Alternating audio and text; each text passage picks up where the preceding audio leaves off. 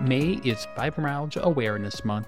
It's important to raise awareness about this chronic and often debilitating invisible illness known as fibromyalgia. This month-long campaign is an opportunity to educate people about the symptoms, causes, and treatments of fibromyalgia, as well as to show support for those living with these and other related invisible illnesses. Through increased awareness, we can work towards better understanding and management of fibromyalgia and ultimately improve the quality of life for those who are affected by it. And now on to this week's episode. And they look at you and they say, "You look fine. You just want attention. What's wrong with you? Why aren't you bowling? What's the problem?" When I had irritable bowel, sometimes the irritable bowel was so painful, I couldn't raise my right arm over my head. Today you're going to hear the first of a several-part series on reversal of fibromyalgia. Teresa is a patient of mine who's been willing to share her story as one of hope for those who are struggling with fibromyalgia. But first, time for the introduction.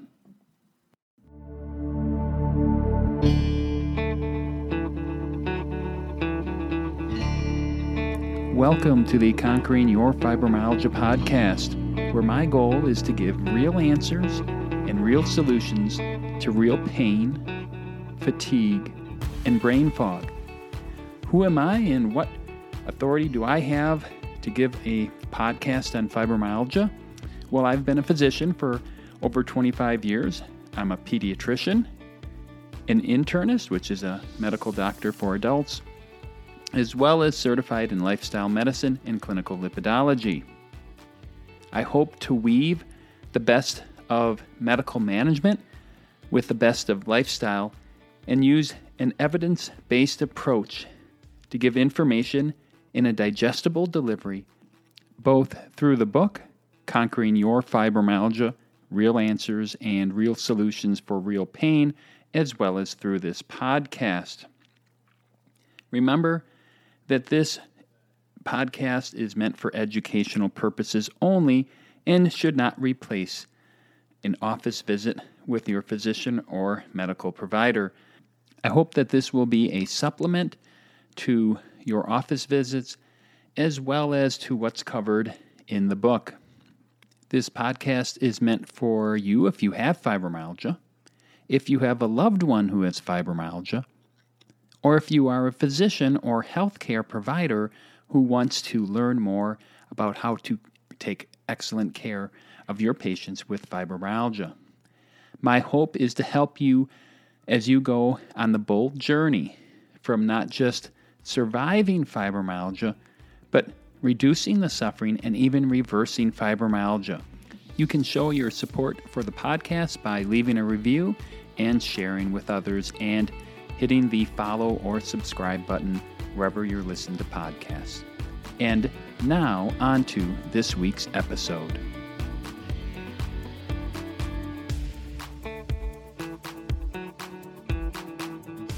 Welcome to the Conquering Your Fibromyalgia podcast. I am your host, Dr. Michael Lenz. I'm excited to have you join us on the podcast with a special guest here, Teresa. Teresa is a patient of mine for almost 4 years now, and she is a fibromyalgia success story. And she was very willing and eager to share her story from going from extreme fibromyalgia to completely reversing her fibromyalgia. And you will learn today where she was, learn about her story, and then learn over the next several episodes how she got through fibromyalgia and how she's surviving with fibromyalgia and conquering fibromyalgia. Well, with no further ado, please welcome Teresa. Thank you, Dr. Lenz. I appreciate this. I'm excited about this to help other people. I just can say I'm very, very passionate about sharing my story and helping other people. Fibromyalgia hits people at so many different levels. You come from a nursing background, and sometimes Fibromyalgia can feel like palliative care, that there isn't really any hope. You're just in the survival mode and there's not much you can do.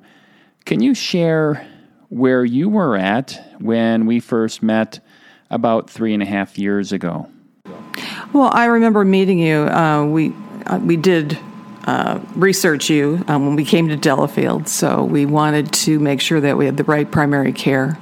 And you did wonderful things for my husband. So sharing my current story of fibromyalgia and not happy with my care and not wanting to get off medications, I really hoped that you could step out of the box and look at me differently and help me try to figure what is going on with me. Is it fibromyalgia? Is it rheumatoid arthritis? What is it? Let's start all over. Let's wipe the slate. And we will be talking about how you got better, but before we get to that, let's hear your backstory. For many people with fibromyalgia, when they look in the rearview mirror, it's typical that they actually had symptoms for years, often decades, before they actually received the diagnosis. When you look back at your story, what were some of the initial symptoms that you recall? When I look back, I just had extreme fatigue. I was very active, licensed nurse in the hospital, walking all over the hospital. Then going into occupational health, I was fine. I worked at a glass factory. We had to, understand every part of the employees' jobs. I had no problem. All of a sudden, I started getting fatigue, and I started seeing small things, skin color changes, rash, nail beds, indenting and lines on my nail beds, and just pain. I had pain all over the place, and I couldn't figure out why. And about how old were you when this was going on? This started actually sooner than I thought it was, but I had to have been in my later 40s. Amazing. And it could have been even earlier than that. But the fatigue, I'm a bowler. I was a bowler. And I did competitive bowling tournaments. And I could not get to the third game without any kind of speed on my ball. I mean, all of a sudden, I'm this 300 bowler. I had a 300 game. I was doing well in bowling. I bowled 3 times a week, and all of a sudden, I couldn't do it anymore. Lower back pain, just pain from the top of my head to the bottom of my toes, and the fatigue. I didn't have the strength, and I just couldn't figure out why. So did you get seen by a medical provider or physician to help figure out what was going on? Yes. Going on with the care, I definitely had to check with my primary care. He just thought it was something simple, rest a little bit, maybe take some Flexerol. Medications I had were unbelievable.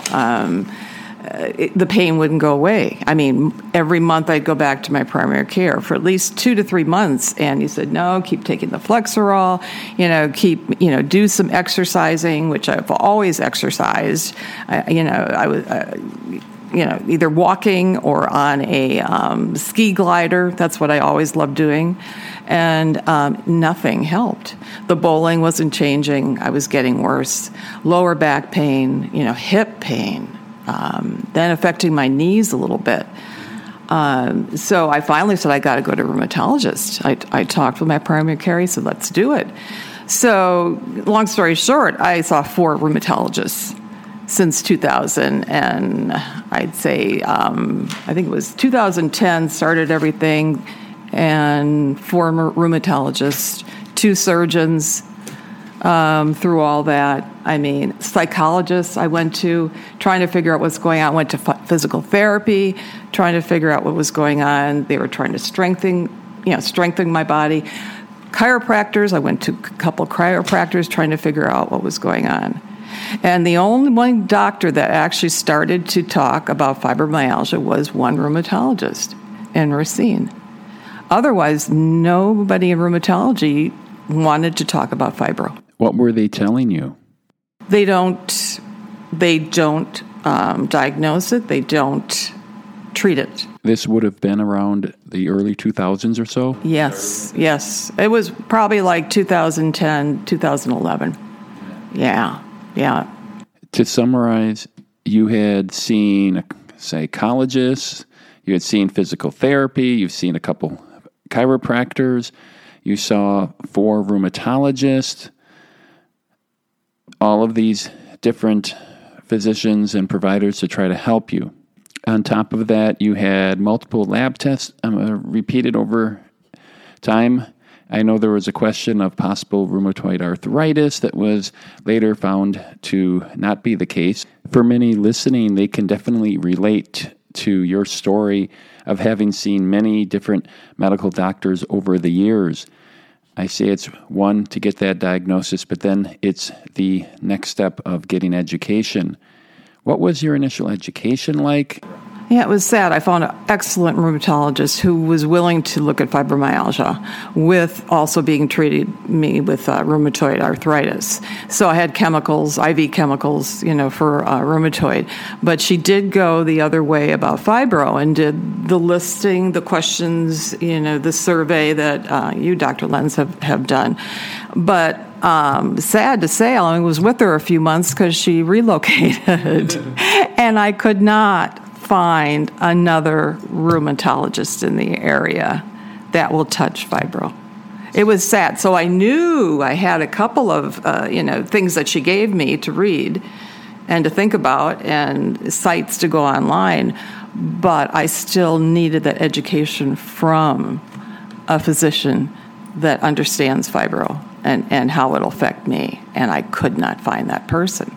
While all this is going on, you are working as a nurse, and tell us how that affected your ability to work and affected your life. Working history was very rough. The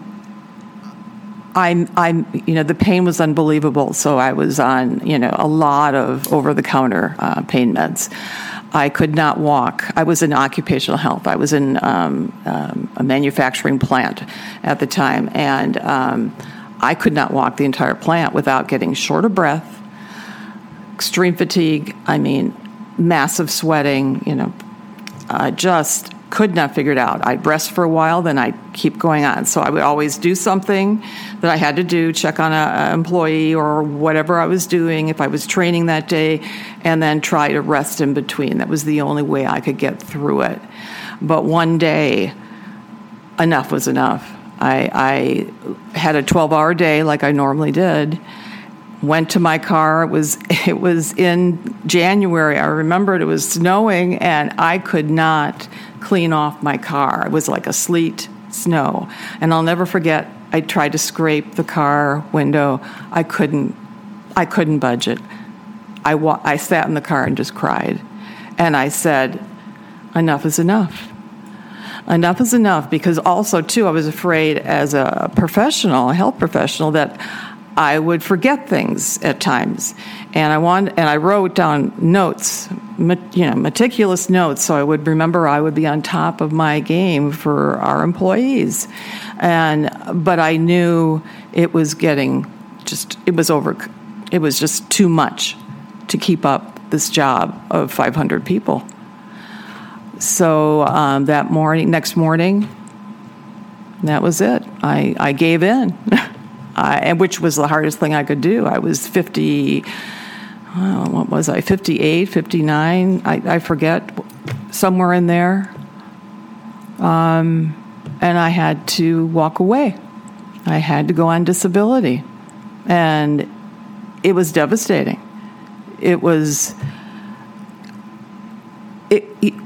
I was in great shape. I thought in good shape. And I just didn't think this would happen to me. I was ready to work till I was 65, 70. I love the healthcare. I love training and teaching and educating people, but I wanted to make sure I didn't hurt anybody either. If they needed my care, if I couldn't get on my knees and do CPR, then that's it. And I couldn't anymore, so I had to walk away. So to summarize, you had hit the point where you could not safely do what you needed to do at work, and now you enter and resign to the fact that you have to retire and you can no longer work. What was going through your mind? Was there any thought at all that you could maybe improve? That there was actually any hope that you could get better? Or was this just a new life that you were going to have to learn to live with and not live well? Yeah, those years, I was depressed. I was very depressed because I knew I had to walk away from bowling, the one thing I loved, because the pain was so bad in my lower back. And I even ended up getting a disc surgery just to make sure, everything was stabilized, and then being diagnosed with osteoarthritis or osteoporosis. I had to get a second level fusion. So walking away from bowling was very hard. And golf. I love golf, and I couldn't golf anymore. But this was who I was. This is who I am. I'm a nurse. I've been a nurse since I was 21, 22. Who am I going to be? Yeah, I'm a mom, and I'm a grandma, but I'm a nurse, and I can't do that anymore. That was hard to put into words. It was very difficult. So I made sure that it wouldn't affect my family. I made sure my head was on straight. So I went and saw a psychiatrist to make sure that going through all this, all my care that I decided to go through, that I was on track, that I was dealing with this properly because I didn't want to burden my family. You clearly at this point are going through a tremendous struggle, big difficulties in navigating your new life. Extremely. I mean, people look at you, and they look at you and they say, "You look fine. You just want attention. What's wrong with you? I mean, why aren't you bowling? What's the problem?" When I had irritable bowel, sometimes the irritable bowel was so painful, I couldn't raise my right arm over my head. And people didn't understand. I stopped talking about anything and everything about me because they didn't understand. And then when you try to talk to your family, they don't understand either. They look at you and, well, your mom, you're okay. You've always exercised. You've always done this. And yeah, maybe you're just slowing down a little bit. But they still didn't understand. Why can't you go, Mom, and do this and do that? Like do 3 things in one day. I could not do that anymore. I couldn't even drive because it was so overcoming. I was so tired. And I was afraid if I get behind the wheel, I will, make the wrong decision and hurt somebody. Sitting up was horrible. I had to lay down. When I got up in the morning, I would maybe, take care of personal things. Within 10 minutes, I had to go back and lay down. I couldn't walk. I couldn't even walk 10 minutes. I couldn't even cook anymore. Not that I liked to cook, but, I always had to sit down at the stove. I always had to sit down to do dishes. I always had to rest.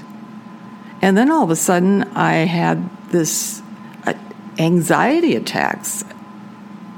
Anxious. I mean, small spaces, just everything was just so bigger now, harder, huge. The anxiety was, I said, who am I?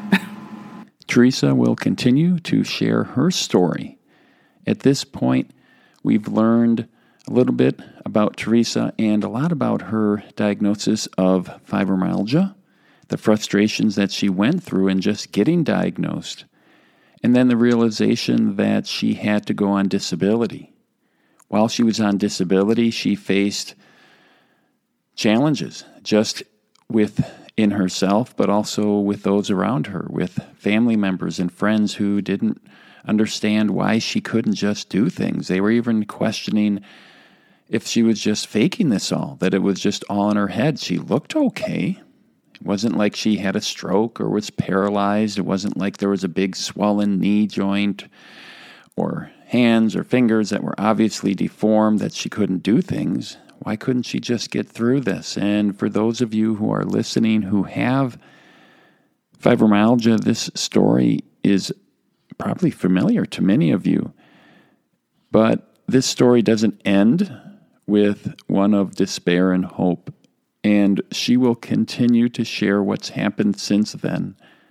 I'm thankful that you have joined us on this podcast. I think her story will inspire you and help you realize that you can go from extreme levels of fibromyalgia to actually reversing that. And as you get a sense of where she's at now, you'll be so impressed as you continue to hear more of how she got better, and that she did get better in a multifaceted, comprehensive approach that weaves the best of medication management, the best of lifestyle management to help her live well with fibromyalgia. For those of you who are listening, you're all at different states of fibromyalgia. If you are somebody who has fibromyalgia, and I don't want you to feel guilty if you aren't there right now. If you are not in the point of reversing or living well with fibromyalgia, recognize that everybody's story is unique. Everybody's situation is unique. And I think many times with fibromyalgia, we hear stories like Teresa, and the story ends where we're at, and it doesn't get any better. And Teresa is a real person with real pain, who had real fatigue and real brain fog. And again, thank you for listening to the podcast. This podcast is done for all of you who are suffering with fibromyalgia, for family and friends of those who have fibromyalgia, and for physicians who try to up their game in managing the challenges of those who have fibromyalgia. Please, if you want to support the podcast, share this with others, and also check out the book if you're interested in digging deeper. It's available at Amazon as well as on Audible. And again, thank you.